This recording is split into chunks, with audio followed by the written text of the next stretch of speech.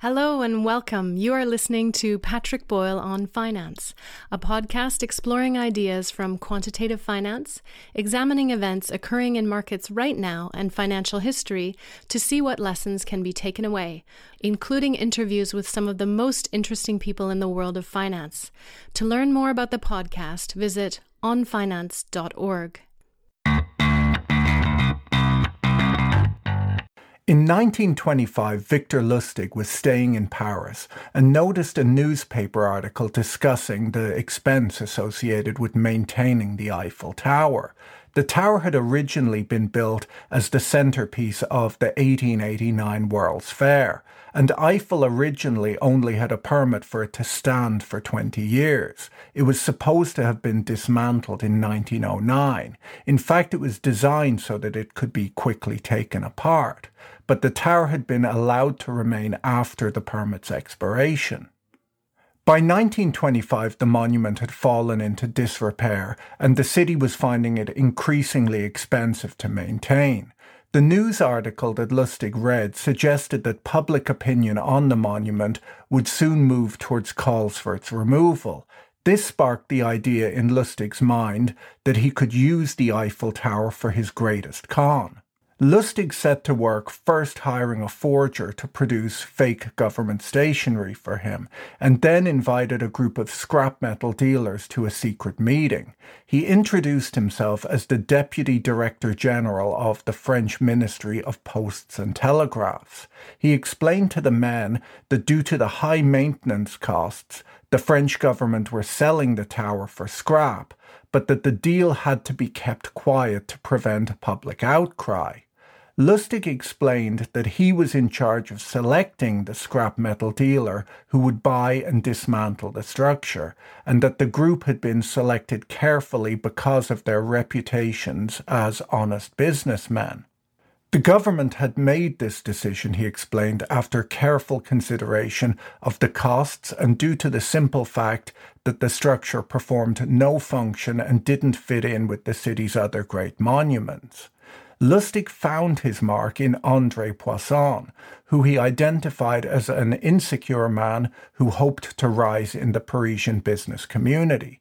Lustig arranged a private second meeting separately with Poisson, explaining that because of his low government salary, he might choose Poisson if he was paid a suitable bribe. Poisson paid the bribe, and Lustig fled to Austria. Lustig wasn't quite yet done, though, as he suspected that Poisson would be too embarrassed to notify the authorities of what had actually happened, and so he kept an eye on the French newspapers from Austria. When the story didn't turn up in the press, he returned to Paris later that year to repeat the con. On the second attempt, with a new group of dealers, one of them got suspicious and called the police. Lustig fled to the United States to avoid being arrested.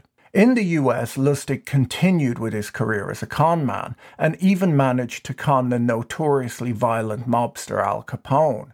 Lustig asked Capone to invest $50,000 in a crooked scheme. He then put the money in the bank for 2 months and returned it to Capone, claiming that the deal had fallen through. Capone decided that he was dealing with an honest man.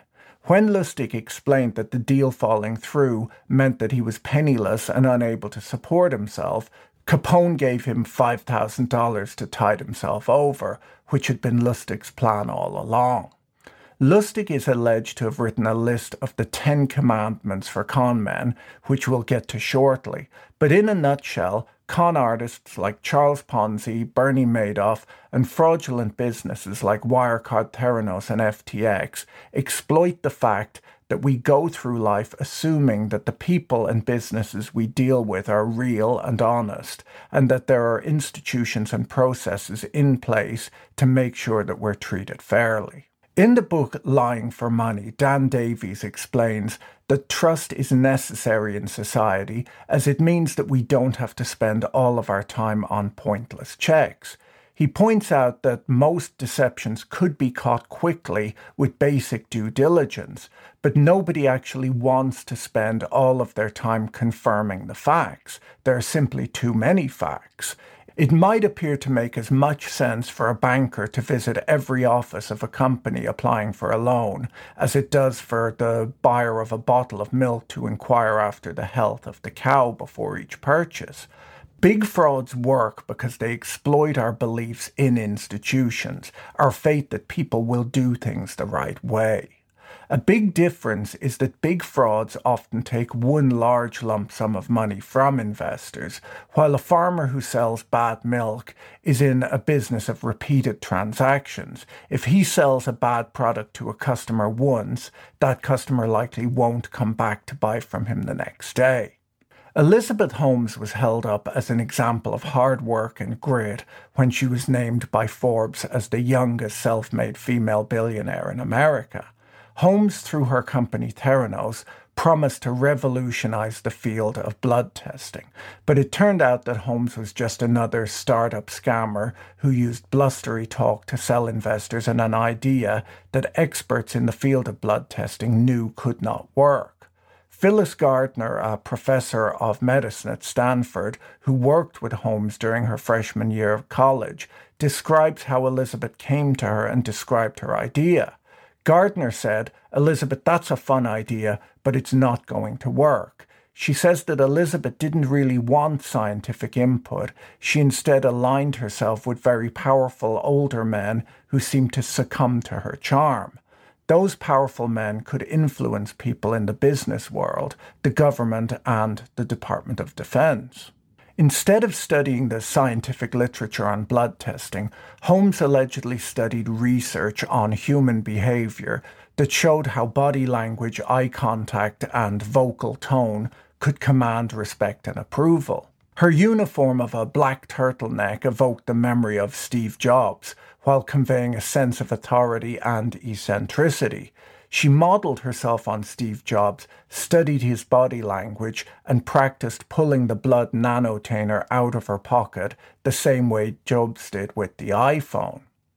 Holmes lied about her machine working and exaggerated the firm's performance to secure millions of dollars of investment in Theranos between 2010 and 2015. This included falsely claiming that the tests had been vetted by Pfizer and that the technology was being used by the US military. Many patients will have been harmed by her actions as they received false or inaccurate blood test results upon which medical decisions were made. Part of what made Theranos stand out to investors was the list of names Elizabeth brought on for the board of directors. She had notable figures from the world of both business and government, but no one with expertise in science, medicine, or blood testing. Elizabeth's story played well in Silicon Valley, where the idea of a college dropout with a vision of changing the world doesn't sound as unlikely as it might amongst medical professionals or scientists. So a big part of her trick was crafting a story and a persona that worked well with her target investor audience. The FT journalist Dan McCrum, who uncovered the fraud at Wirecard, points out that it was an unusual example of investment fraud in that there were many attempts to check the actual facts of the business. In 2015, an investigator tried to visit a number of Wirecard's remotest locations around the world. In Laos, she found nothing at all. In Vietnam, the business reception area looked like a school lunchroom furnished with a picnic table. She says that she went half mad looking for non-existent addresses down Southeast Asian dirt roads as it became increasingly obvious that something was really wrong about the business. When her report was presented to Wirecard investors, including photos of the empty offices, the investors rejected the report. It couldn't be true. Wirecard was run by reputable people, audited by a reputable firm. Why would they all be lying? A French fund manager at the event asked his secretary to call Wirecard's Singapore head office. He reported back that all was well as someone in Singapore had answered the phone. McCrum describes in his book Money Men that the shareholders reacted at an emotional level. They didn't want to believe that they had been fooled. Things like social proof and deference to authority, like having well-known investors and a well-known accounting firm, turned out to be powerful forces. Wirecard is a technology company with a bank as a daughter, the CEO Marcus Brown told investors, one using artificial intelligence and cutting-edge security. He waved a wand of innovation to describe a fairly dull credit card processing business as something truly extraordinary. As the share price rose, so did Brown's star as a technologist with a vision of a future cashless society. Who were these investigators to suggest that the results of all of this innovation with operations in 40 countries were too good to be true? Wirecard was even able to convince the German financial market regulator BaFin to publicly investigate critics of the company on 3 different occasions, which was taken by observers as a signal of support. BaFin even suspended short selling of the stock to protect the integrity of financial markets. It's possibly always a red flag when company management starts complaining about short sellers. Wirecard was one of the best performing German stocks for quite a while. Those who had invested early and made a lot of money were recognized for their skills. Who would dare claim that these leading investors were being taken in by a fraudulent CEO? The kind of person who was driving around taking photos of empty offices was more likely to be a fraud and was just spreading FUD. In the book Lying for Money, Dan Davies describes what he calls the Canadian paradox. Canada is a high-trust society, and Canadians mostly assume that the businesses they deal with are honest and that laws are fair, that contracts will be honoured and debts repaid. They believe that the strangers they meet are trustworthy. However, Canada is infamous for financial fraud. The Vancouver Stock Exchange was described as the scam capital of the world by Forbes in 1989. Surprisingly, in low-trust societies, there's less financial fraud, and people often do business deals on a handshake, but only with people they already know well. So why does Canada have so much financial fraud despite having robust institutions to deal with it? And why do Canadians still trust each other given all of the financial fraud? The answer appears to be that Canada has financial fraud because it's a high-trust society. Trusting people attract fraudsters. But the fact that it is a high-trust society also means that businesses and individuals can thrive in Canada because Canadians are mostly honest and businesses are not slowed down by only dealing with people they have a strong personal connection to, like what happens in low-trust societies. A person who always thinks they're being scammed will never go into business and never invest in anything.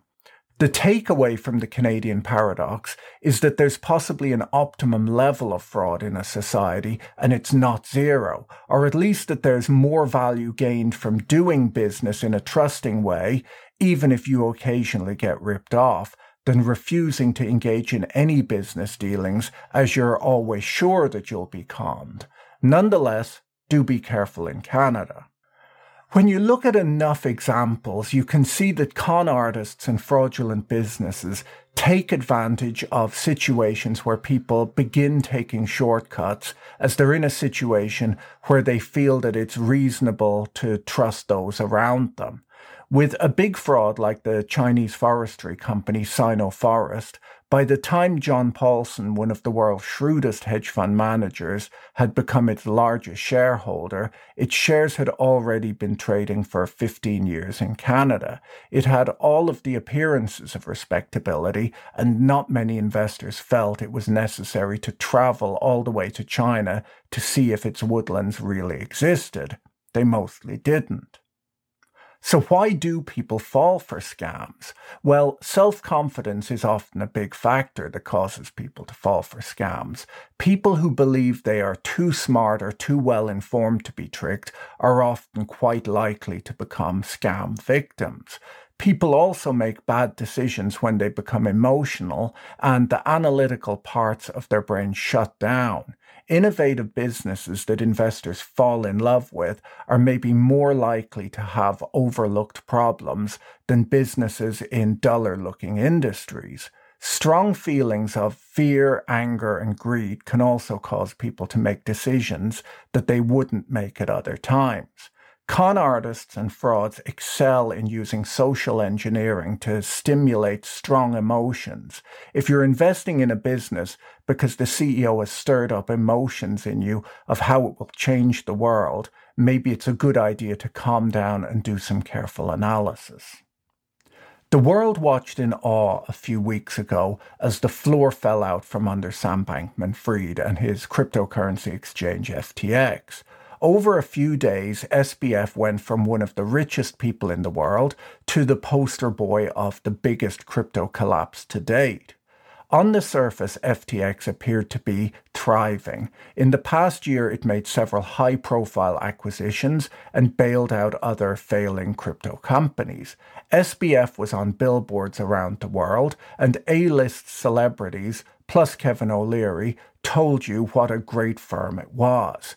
In reality, it was drowning in debt and hidden losses. One negative tweet from a competitor was enough to cause billions of dollars of investor and customer funds to vaporize. Bankman-Fried was everywhere you looked over the last year. He was the subject of countless profiles. He was on the cover of Fortune and Forbes. He was the new Warren Buffett and the millennial JP Morgan. The media portrayed him as an unassuming, nerdy savant, frequently noting his down-to-earth ways, his messy hair, his sloppy t-shirts and shorts, and of course his Toyota Corolla. Investors loved that he wasn't a buttoned-up entrepreneur. He played computer games during pitch meetings, and like other modern-day founders, his eccentricities were taken as proof of his distinct genius. Temasek, not the most exciting VC investor, released a statement after losing $275 million with FTX. They mention how their exposure was a small percentage of AUM and that they did extensive due diligence, which took approximately 8 months. They said that they didn't engage with the board because their stake was so small. Sequoia, when it lost $214 million, also mentioned that they had done extensive research and thorough due diligence. A week later, they apologized to their investors on a call and said that they'll do better by maybe using the Big Four accounting firms to audit all startups going forward. Sure, Temasek didn't request a board seat, but during their 8 months of research, did they notice that there was no board at all at FTX? Or did they work out how exactly Alameda, FTX, and the 130 other entities were intertwined?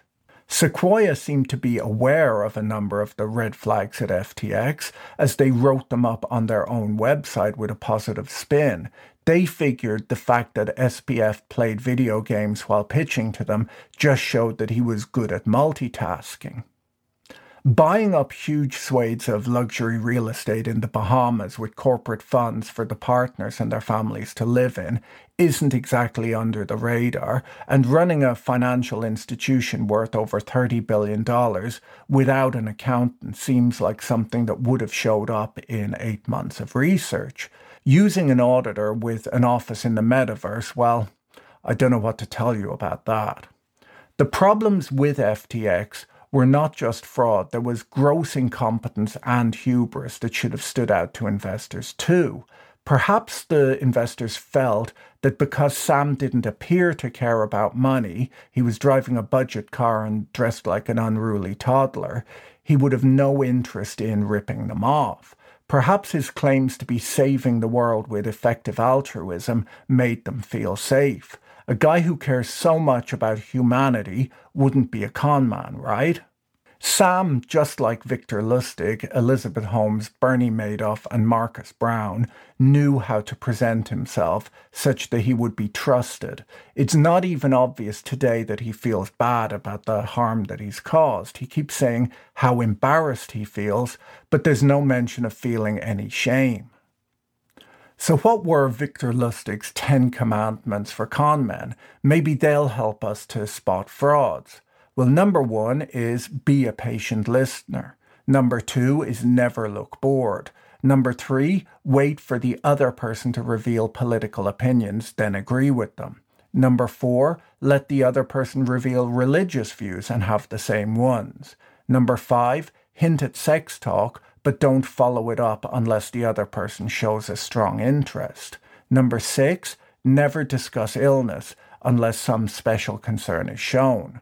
Number 7, never pry into a person's personal circumstances. They'll tell you everything eventually. Number 8, never boast. Just let your importance be quietly obvious. Number 9, never be untidy. I guess Sam got to break that one. Number 10, never get drunk. I'm not sure that looking out for those things will keep you safe from con men. Most of them are just ways of blending in and making yourself likable. Maybe for businesses, you should look out for firms that seem more exciting than they naturally should be, like Wirecard, a dull business in something like manufacturing that tries to pass as a tech firm using buzzwords like AI. Maybe a celebrity CEO like Elizabeth Holmes is a red flag, or maybe a CEO like SBF who claims to care more about humanity than his own personal interests, or a leader who feels that rules don't apply to them. I'd love to hear your suggestions of red flags to look out for in the comments section below. If you're looking for a good finance book for either yourself or as a Christmas gift for someone else, you should check out my top 10 finance books video next. Thanks for tuning into the podcast. Have a great week and talk to you again soon. Bye. If you enjoyed this episode, be sure to subscribe so you're notified when a new episode is posted. Thank you to everyone who is supporting this content on Patreon. If you enjoyed this content, you can find more like it on YouTube, on the Patrick Boyle on Finance channel, or follow us on Twitter at Patrick E. Boyle. Thanks for listening. Bye.